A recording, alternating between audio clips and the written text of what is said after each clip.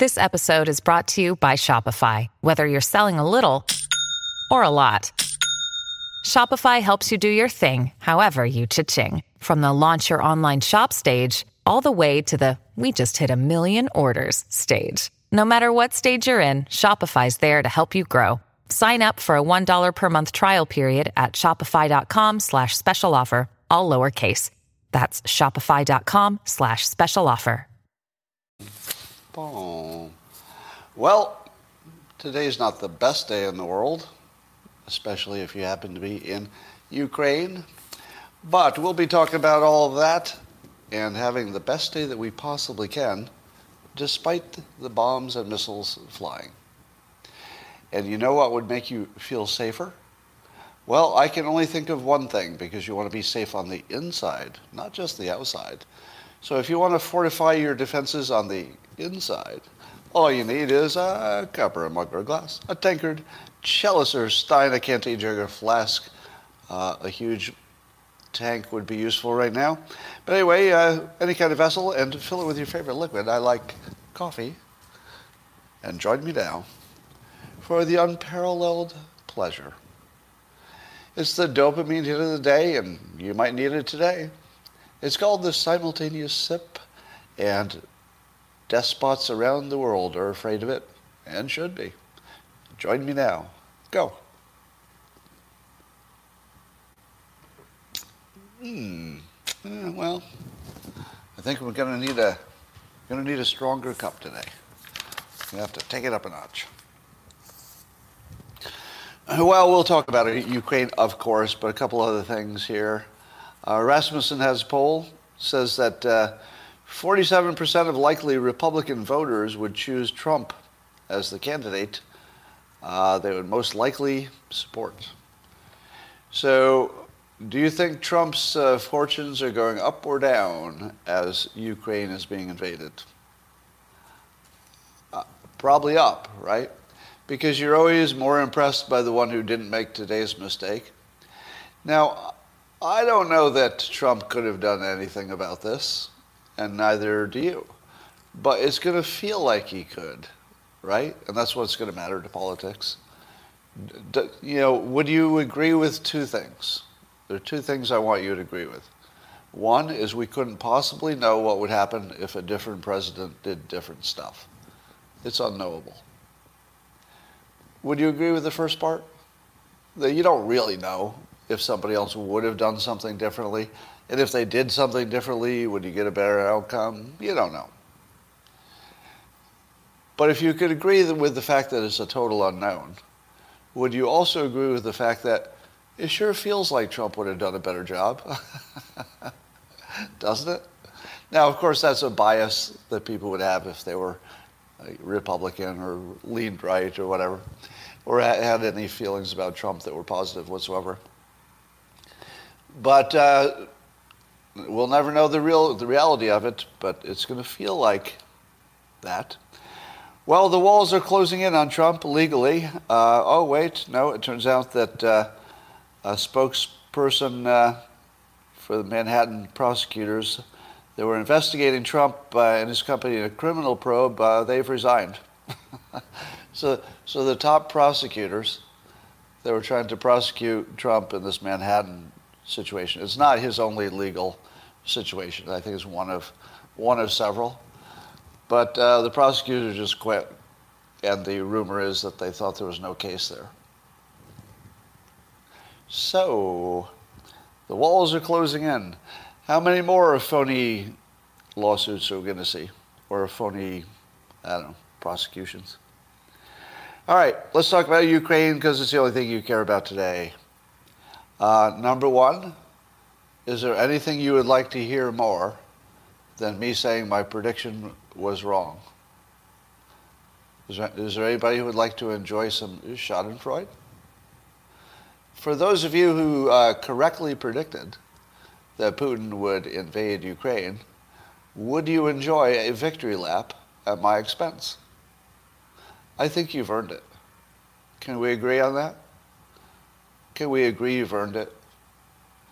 So, with my permission, enthusiastically I might say, could you please take a victory dance at my expense in the comments? Don't be kind. Go hard. For the next, well, actually, I'll tell you what. For the remainder of this live stream, I won't block or mute anybody. Is that fair? So that way you'll feel, you can be as brutal as you want. Part of the reason this sort of public thinking, if I can call it that, where people like me say things in public and then you react to them and we see who's smarter, it requires a feedback loop. So when I'm wrong, you need to climb all over me and tell me how dumb and wrong I am, because that's sort of a necessary part of the system. So, all right. So, while in the comments, if you like, you may continue verbally abusing me with my enthusiastic support.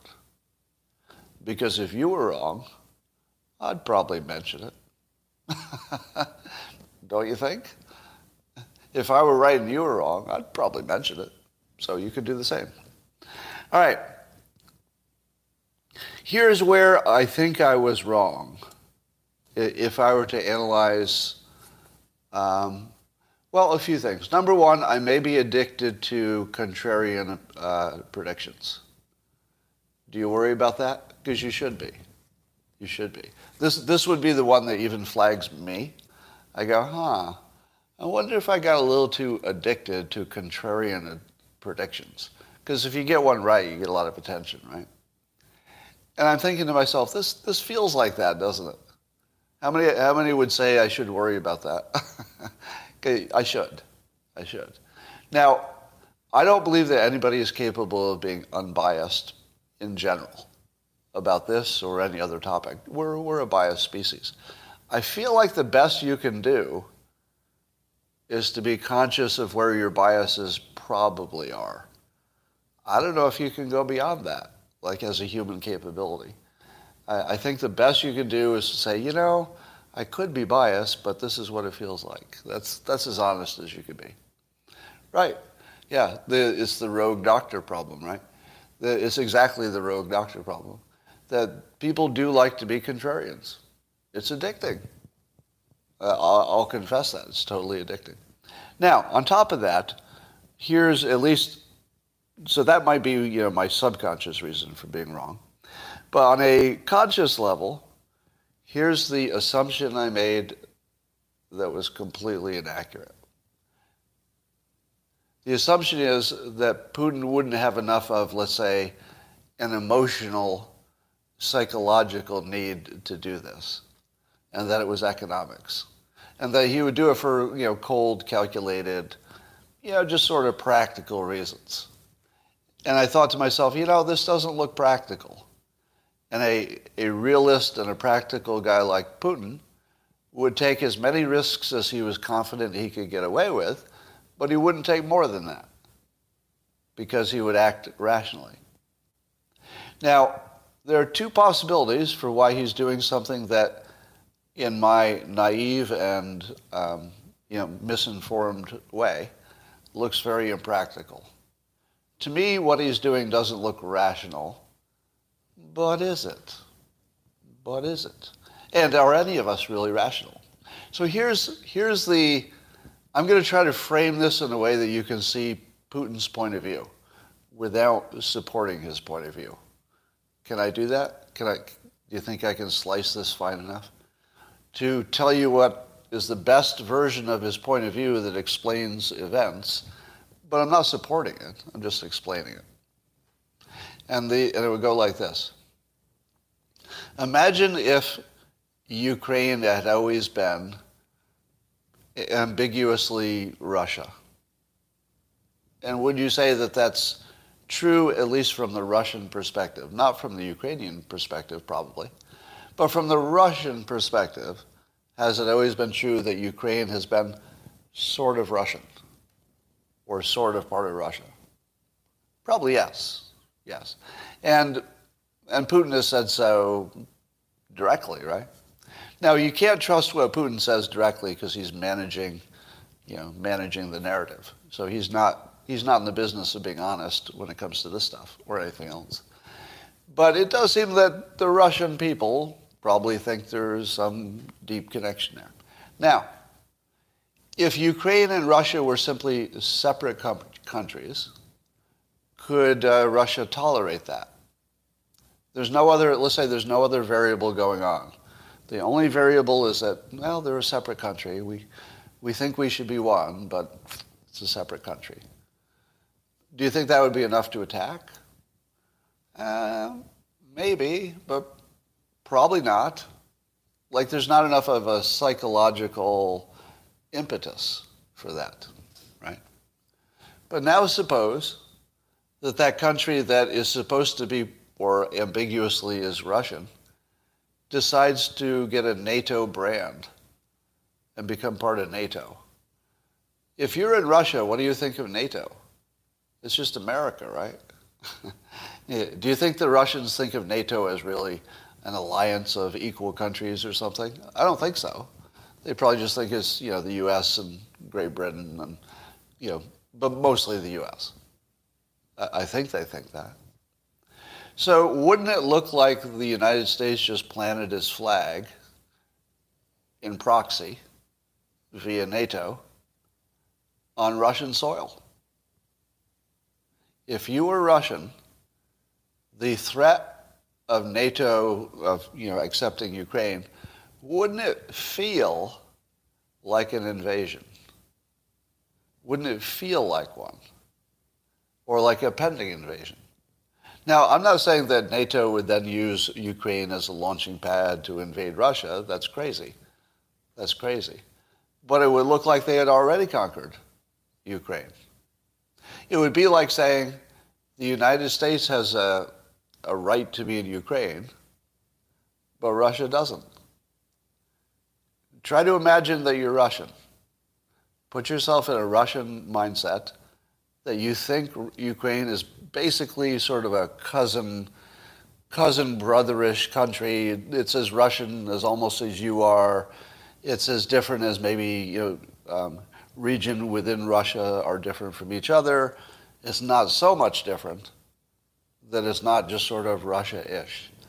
And suddenly your biggest national rival plants his flag there. Not literally, but if you see NATO as basically a front for the United States, and if NATO got its umbrella over Ukraine, you'd expect the United States to have deeper connections there, especially. Now, when I describe it this way, and by the way, I've never seen the press in this country describe it the way I have, and it took me honestly until today to sort of even be able to imagine what it might look like if you were Russian. Now, I'm not saying they have the preferred point of view or anything, right? If you're joining late, I'm not supporting any particular point of view. I'm just describing them. People have very different points of view. Now, and don't make an analogy yet. As soon as you make the analogies to Taiwan, you end up going down a complicated road that's not going to help. If the only thing you knew about this story was it looked like a rival had planted its flag on your territory, what you psychologically imagined to be your territory, I could see a war breaking out. I could see you almost had to do it. So I had thought from even as recently as yesterday, I was thinking, now obviously by yesterday it looked like the invasion was on, but I still thought there was a possibility that it was the world's best bluff. I also think it still might be not exactly a bluff, but what would you call it if you're trying to scare the other side into surrendering? What's that? Is that a bluff? What intimidate them into surrendering? Because it looks like Putin is trying to tell them, oh, a gambit? Would you call that a gambit? Okay. Shock and awe. Yeah. So think of what Russia did. There was this story that the Russians had a kill list of Ukrainian leaders, or critics or whatever, and that if they got control of Ukraine, they were just going to line them up and kill them all. Now, don't you think that maybe Russia itself is the one who started that rumor? To get the Ukraine leaders to get on a plane and get out of there? Because if that happened, then the country would just fall without any bloodshed. The best outcome for Putin would be that he scares the Ukrainian leadership into leaving. And he's got to be close to that. If you were Zelensky, would you still be there? I don't know that I would. I mean, literally they're saying they're going to execute him. How would you like to wake up and be Zelensky and know that you might be 1 week away from being executed? And not fun. Not a good day, right? Yeah, we had a literal deck of cards for Iraq. That's right. So it's not unrealistic to imagine that Russia did literally have a kill list. But it is also imaginable that Russia itself is the one that let that get out, so that they would, maybe escape the country. I asked this question, and Google did not give me a definitive answer, but don't you think there's a correlation between the age of a leader, a despot, let's say, and their desire to go to war against a neighboring country? Doesn't it seem to you that war is a younger leader's game, and that it's kind of unusual that somebody in their 70s would start a land war of this magnitude? Now, it's not impossible. I guess Brezhnev went into Afghanistan when he was 70. Is Putin? I thought Putin is actually in his 70s now. Can somebody give me a Putin age update? I swear I just read he was in his early 70s. That's not true? 69? Yeah, okay. And I wonder if we actually know his age. Do you think we actually know his age? We might. Somebody says 73. Yeah, I'm seeing different estimates here. I wonder if we actually don't know his actual age, because it's hard to find out about stuff like that, isn't it? Well, but whether he's 69 or 73, I think the question holds, which is, what would make somebody that age do something this risky? Because it generally is a younger person's game.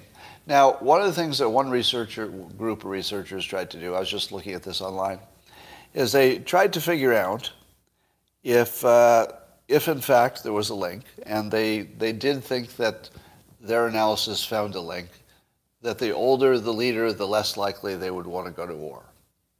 Now, other studies found the opposite, that they didn't find that correlation. But one study said, but we know they got causation wrong, so we did it in a more clever way by looking at, it doesn't matter how they did it, but the point is that there's at least one study that says we're the only ones who did it right, and it does show that the older you are, the less likely you're going to go to war, meaning as a leader. Now, what would cause somebody who is in that don't go to war phase to go to war? Now, it could be that, like I explained, that just this, putting a NATO brand on part of something that looked like Russia to Russians is just too far. Maybe the national identity just couldn't handle it, and Putin, as the maybe keeper of the national pride, just couldn't take it. It just was too much. That's possible. That could be the whole story, really. And of course, there's strategic benefits that he would like to get as well. But what if Putin changed his meds? In the comments, tell me how many people who are around 70 are not on some kind of med that could potentially change their personality. Now, I don't think he's on an SSRI. Do you think that there's any chance that Putin is on steroids or testosterone. Do you think that Putin, knowing his personality, his shirtless riding of dragons and whatever else he's doing, knowing his personality for ego, knowing that he's reaching an age in which his 7 concubines per day might seem like too much these days, and he feels like he's slowing down, don't you think that he's talked to his Russian doctors about giving him whatever is the best boost a leader could get? And how about all those sleepless nights that you have to have, even if you're the one who's starting a war? Don't you think if you're the one who's starting a war, you've got some sleepless nights? Because you've got a lot of uncertainty there yourself. Don't you think that maybe Putin asked his doctor about some stimulants? Maybe. They could be perfectly prescription legal and approved stimulants. But most of you who are watching this know that a couple years ago I documented live by living through it, and doing live streams every day, how taking prednisone changed my personality. And in real time, I could feel it happening. People could observe it. It was real. I had a different personality when I was on prednisone. And that's just one example. I have a different personality if I'm, doing anything that has some kind of prescription strength, if you know what I mean. So, do you think that part of what we're seeing could be a side effect of medication? Because to me, Putin doesn't look like the same guy. I heard Dana Perino say this on The Five, and some people agree. But I don't know if that's, that could also be bias. If he's acting differently, maybe he just looks differently because you imagine that he looks differently. So it could totally be imagination. But I feel as if he just looks a little different. He looks darker. Didn't Putin used to be always laughing? Now, I know he's going to war, so he can't be in his laughy face now. But something looks like it changed.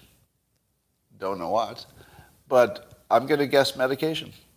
Medication and or testosterone and or all of it. But he looks like maybe a person who is a chemical experiment at this point, which is pretty dangerous.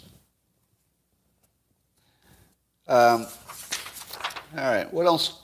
Here's some more questions. So here's Putin's excuses that Ukraine has been layering abuse and genocide on I guess, Russian ethnic people in Ukraine. And do you think that's true? Do you think that Ukraine, the government of Ukraine and Ukraine forces have been brutalizing the breakaway separatist groups?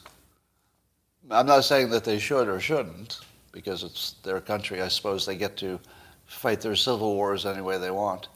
But do you think there's anything to it? Is it a complete lie, or is there some bad stuff going on there? Something tells me that this is not a yes or no question here. All right. And Putin also said, and this is very clever. I hate to sound like Trump, but yes, this is interesting. He announced his operation is to, quote, demilitarize and denazify Ukraine, and promising to put its leaders on trial. So he's going to try to take the narrative that Ukraine is a Nazi-infested government. Now, I've seen that in social media over here, but I discount it because everybody gets called a Nazi, so I think, maybe. But I doubt it defines the government, but maybe, I don't know. So, here's the other possibility. If Putin is a narcissist, one of the things narcissists always do is projection. So, because Putin is acting like Hitler, the strongest thing he can do is to say, I'm going over there to fight Hitler. It's projection. Oh, no, the other side is Hitler.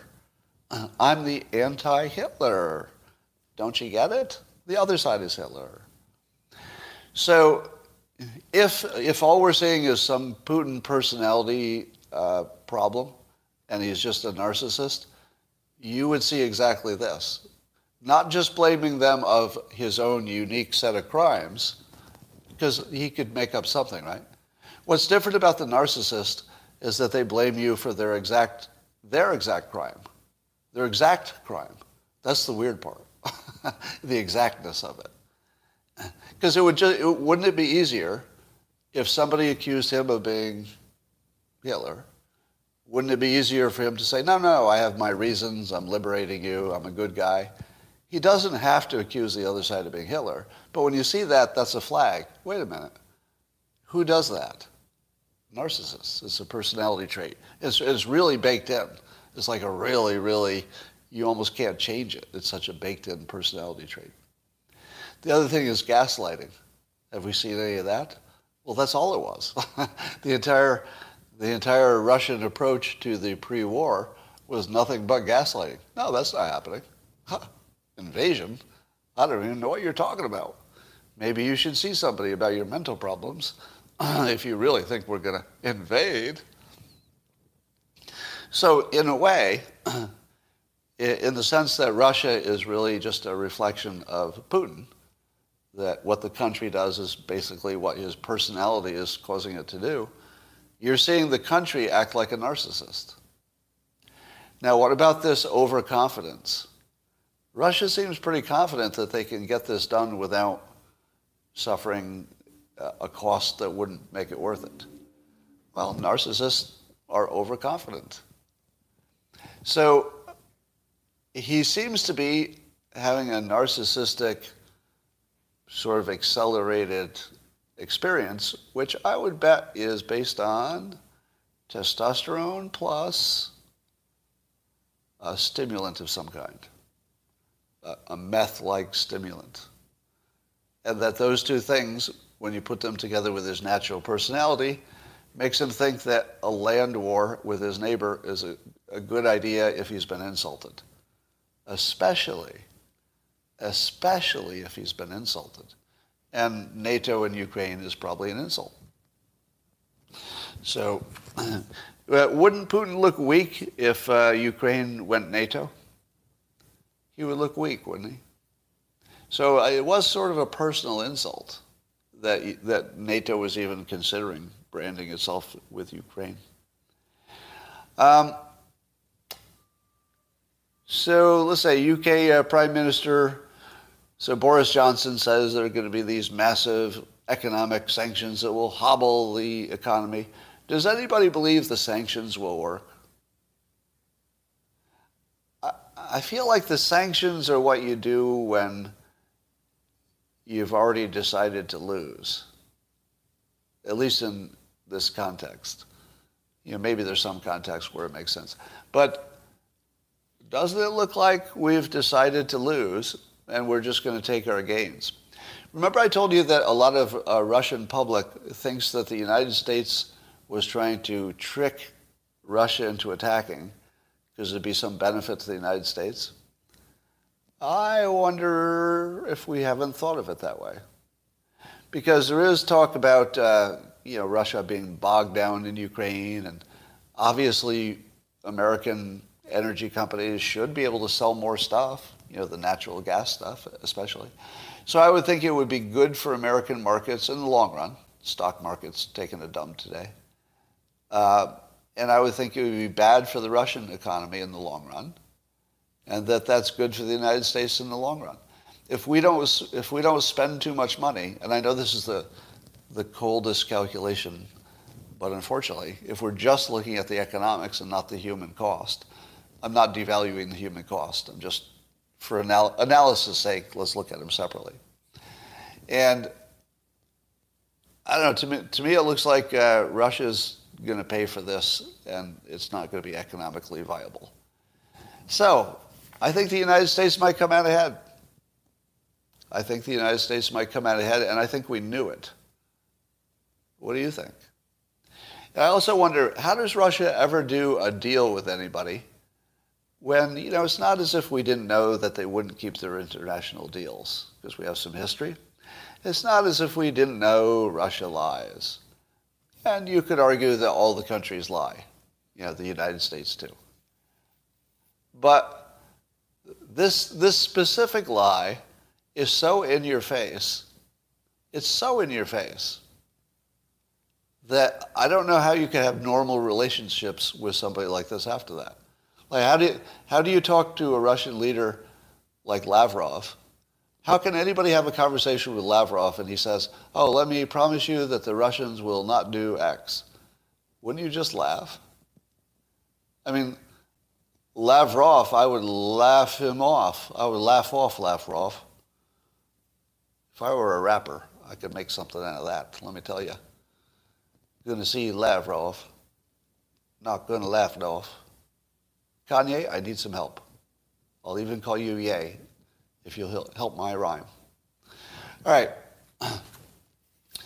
So, I'm sure that the countries will just go back to normal diplomatic relations. It's just mind-boggling that that's a thing.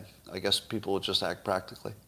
Now, I'm seeing that Mitt Romney is being revived in the, at least in the left's telling of things. I told you Chris Cillizza did a piece on CNN in which he was saying, well, Romney was right when he said, when he was running against Obama, he said that Russia would be the biggest foe.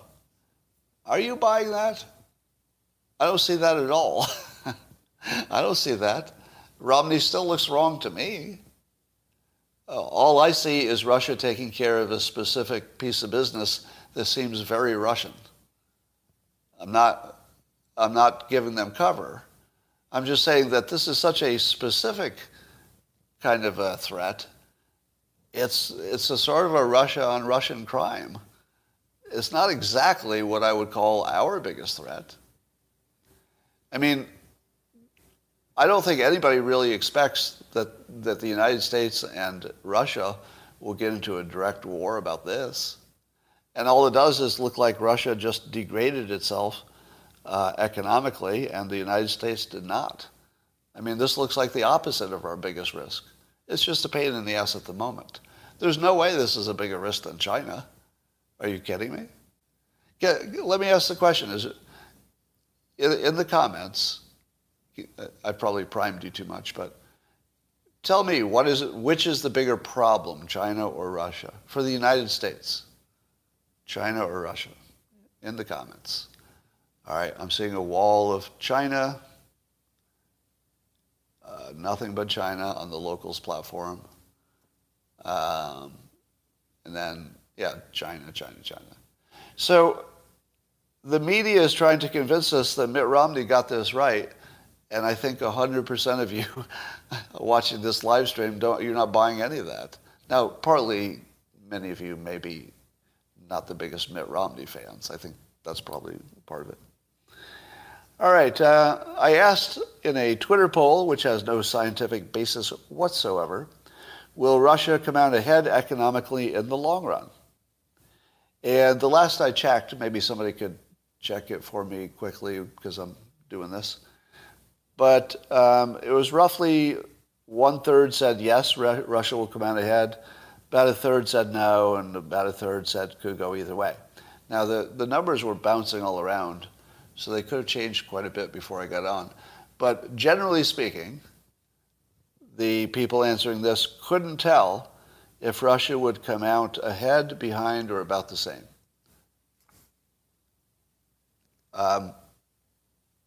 And does it sound reasonable in the sense that the wisdom of the crowd can't tell? Now, do you think that Putin has a stronger confidence than the public that I polled? Because he would have, access to the best information, and he would know what Russia could do to get around sanctions. So he would have the most information about this. Do you think that Russia and Putin can look at this situation that they're creating and say, oh, this will pay for itself? Do you think he's confident of that? Because this gets back to, did he change his meds? Because he could be confident of something you shouldn't be confident of. That's where you get in trouble. Putin would be confident just on principle, right? That's the problem, isn't it? We're already paying for it with higher oil prices, yeah. So Putin might also, I wonder if Putin is already making a profit, because he's putting out the expense of the military, and there may be future expense of deals he can't get done with other countries. But at the moment, the price of oil is going up so much, doesn't he make a profit?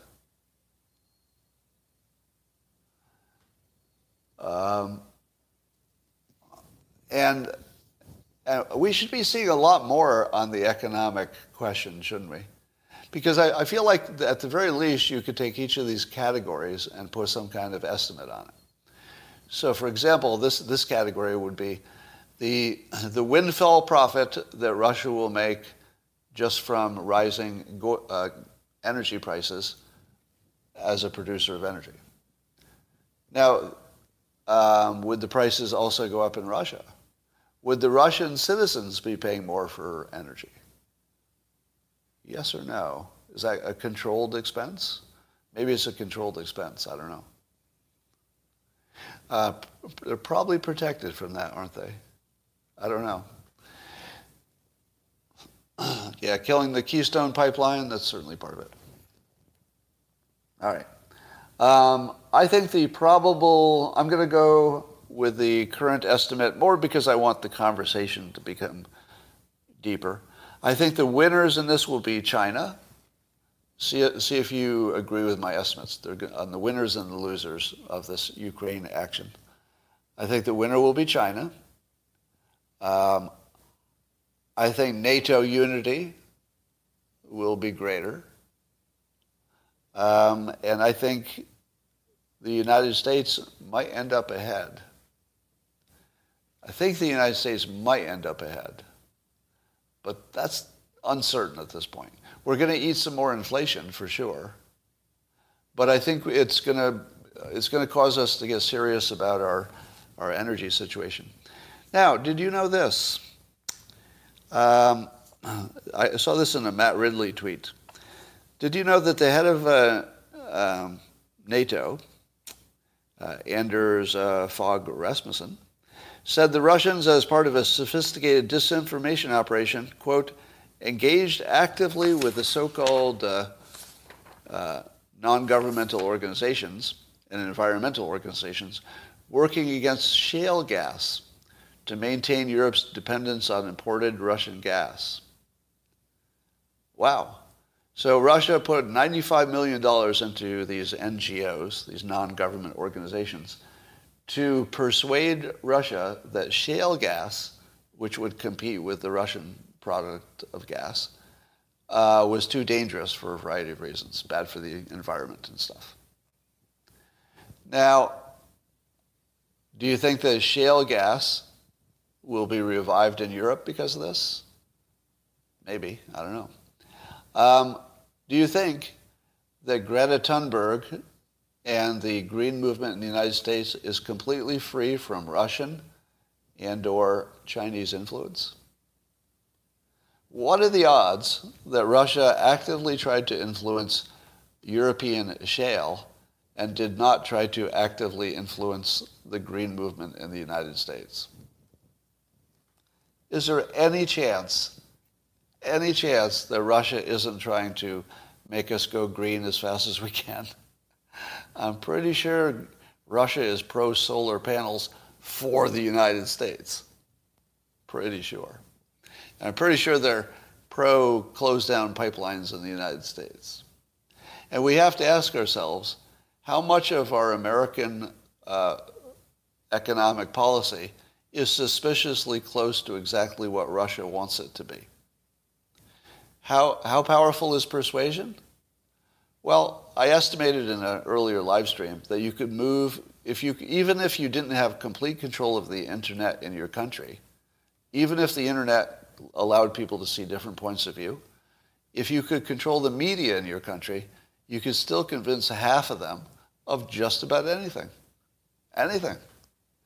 So, given that persuasion is that strong, that even with alternate sources of truth and fact-checking, you can convince 50% of the public of, did I mention anything? Just anything, apparently. And why wouldn't Russia be actively supporting efforts to close down our own pipelines and energy business? It'd be crazy if they weren't, right? It'd be crazy. If it worked in Europe, why wouldn't it work here? Of course it would work. Now, do you remember when President Trump, before he was president, said that climate change was a Chinese hoax? Do you remember when that sounded ridiculous? And now we know that at least the shale gas part of climate change was actually a hoax. Literally a misinformation campaign for economic reasons for Russia in this case. Now, you don't think China would do something like that? You think only Russia would do a disinformation campaign against an energy source? Wasn't it even Thomas Edison who did a disinformation campaign against Tesla? Do I remember my history wrong? That's a yes, right? Even in our own American history, Edison did a total disinformation campaign against Tesla, which is why we have the types of networks we have today, in part. Yeah. So there's a long history of doing persuasion campaigns against energy sources that are the ones you're not selling. Fracking is ramping up on private lands. Is it? Good. I mean, I think it's good. I'm no expert on fracking, but from an economic standpoint, it's probably good. Environmentally, I have no idea. Don't have an opinion. So, and I guess Russia today runs an anti-fracking program, etc. So I ask you this. Do you think that the Biden administration will break the spell, which is, will they realize that a lot of what they're doing for Greta Thunberg Save the World purposes may in fact be largely driven by, first of all, the public in the United States, but that the public in the United States might be driven by Russia and China and other misinformation campaigns? When do we wake up and say, wait, public opinion in the United States is probably artificial? Because that would be what happened in Europe. In Europe, their opinion about fracking was actually artificial.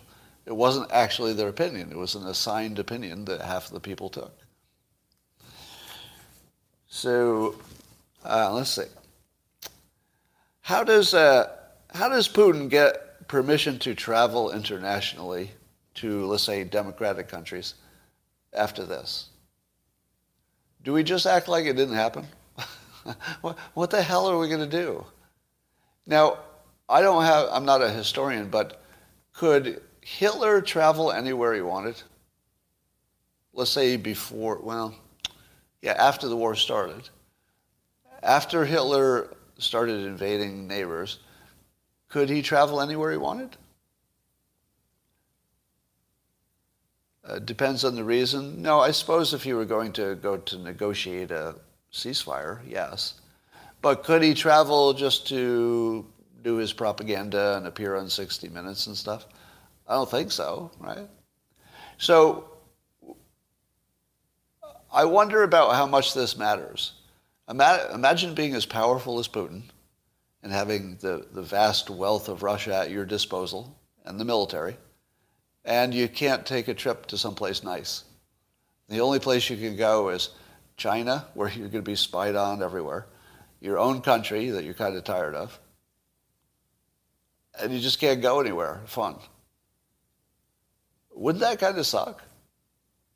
Yeah, imagine if the only sanction that happened was that Putin isn't allowed to travel into any other country that supports NATO, and just say, you can't go to Brazil. I know you'd like to, you just can't. You'd like to visit France because you like the wine? Sorry, never again. You'll never go to France. United States? Nope. Nope. New York City? Nope. I don't know. How do we treat that? And is there any modern, can anybody think of a modern example? Now, of course, we have to explain how China can have, the Uyghurs, let's say cultural genocide, but not murder genocide as far as we know. How does that happen? And President Xi can still travel anywhere he wants, right? It feels like that happens somewhat gradually, so it's different. It's the difference between war starts today, which is what Putin did. Like that feels like a slap in the face. Whereas anything in China feels like it's been building up forever. So you just got used to it. No matter how much you don't like it, you're like, well, I don't know. I haven't seen any pictures. I don't see anything exploding. I don't know. It's easier just to go on with your day. So, an invasion does look different than some low-grade evil that's been, increasing over time. You said the same thing about Kim Jong. Which thing? I might have. I don't know what you're talking about exactly. All right. Why would he want to travel? Good question. I think that Putin is happiest when he travels. What do you think? Doesn't he travel a lot? I feel like every time I look up, Putin's in a different country. Now, your comment. I'm seeing a comment that I'm mind reading Putin, and that is correct. But it is also correct that you have to try to anticipate what people think in order to know what you should do. So we don't have the option of not trying to guess what he's thinking. It would be mind reading if I told you I know what he's thinking, but I won't do that. I'm going to make a general comment that somebody with $1 billion really, really would hate not being able to travel anywhere they want. Would you buy that? That basically anybody with that much resources and power would really hate it if they just couldn't even visit certain countries. But on the other hand, maybe when he visits other countries, he's just going from hotel to plane anyway, and maybe he doesn't care at all. Maybe the only place he's ever free is in Russia, because he's safer there, I guess. All right. Let's see what else we got going on. I don't think there's much. Yeah, that's about it. How many of you think that Trump would have done a better job? Or let's say, how many of you think that Trump would have prevented the invasion of Ukraine? In the comments, how many think you would? I'm saying yeses, a lot of yeses, some no's. Some think it would be limited. Yeses, no doubt about it. Now, how would he have done that? What mechanism would he have employed to do that? Here's what I think Trump would have done.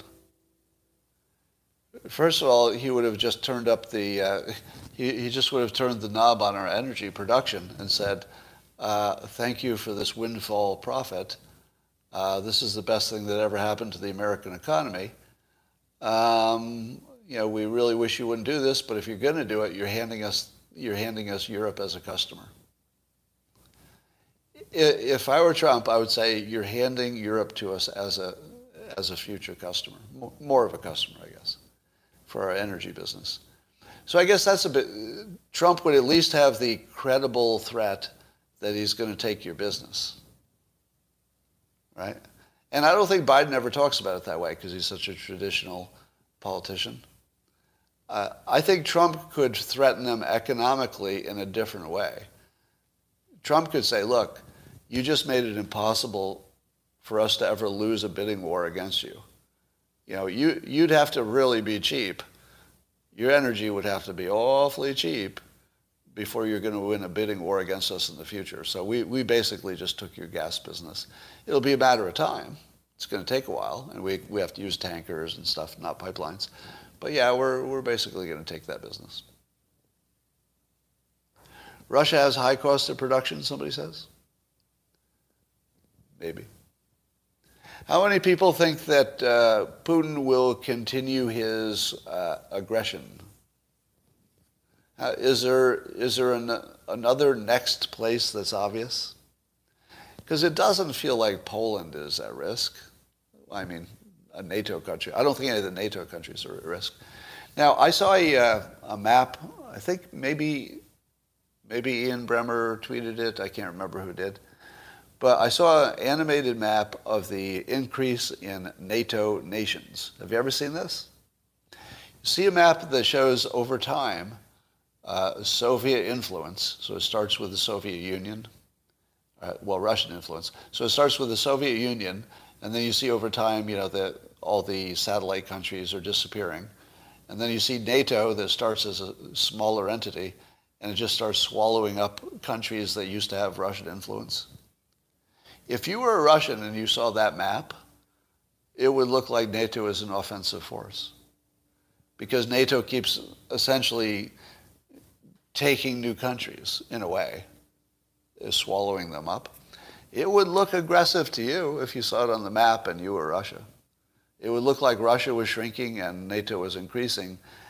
And this might be this might have been the point where Putin just said, I can see Poland, they don't even speak Russian. But when you're talking about Ukraine, that's like just an insult. It's like it goes from strategic things you don't like to personal insult. And I think that's maybe what Ukraine did. I think it crossed the line into personal insult. Personal meaning not just Putin, but almost personal to the Russian personality, if you will. Maddow has proof. Okay. Nazis and commies, right? Only the eastern part of Ukraine speaks Russian. Yeah, but realistically, they need to control it all. I mean, while they're there.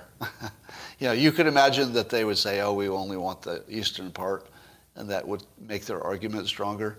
But as long as they're there, why would they let any of it potentially go to NATO? He invaded Georgia in 2008. Now, Georgia, all right, let me reveal my lack of foreign experience. What language do the Georgians speak? Fact check me. What language do the Georgians speak? Georgian is a language, right? But they would also, I imagine, speak Russian for practical reasons. Some Russian, but there's a Georgian Russian, yeah. Yeah, I guess I don't know the background of Georgia so much. But I don't think that there's anything that's, arguably Russian left, is there? I can certainly see them trying to swallow up everything that's arguably Russian. And then Belarus, what is the language they speak in Belarus? Belarusian? Is there a national Belarus? Is it all Russian? Okay. Well, I guess we're all getting a lesson on that part of the country. Guess what topic I didn't mention today? Yeah, Yep, there's a big old topic. Big old topic I didn't mention today. Doesn't that feel good? I can't give you good news about Ukraine. I can't do it.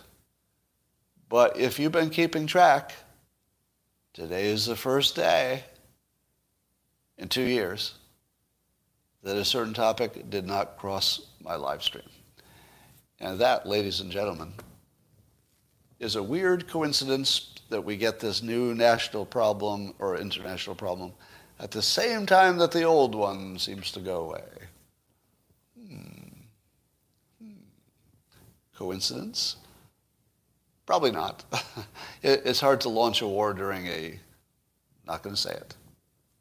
I'm going to quit now. I'm going to quit now. Do you agree? This would be the time? All right. YouTube, I'll see you tomorrow.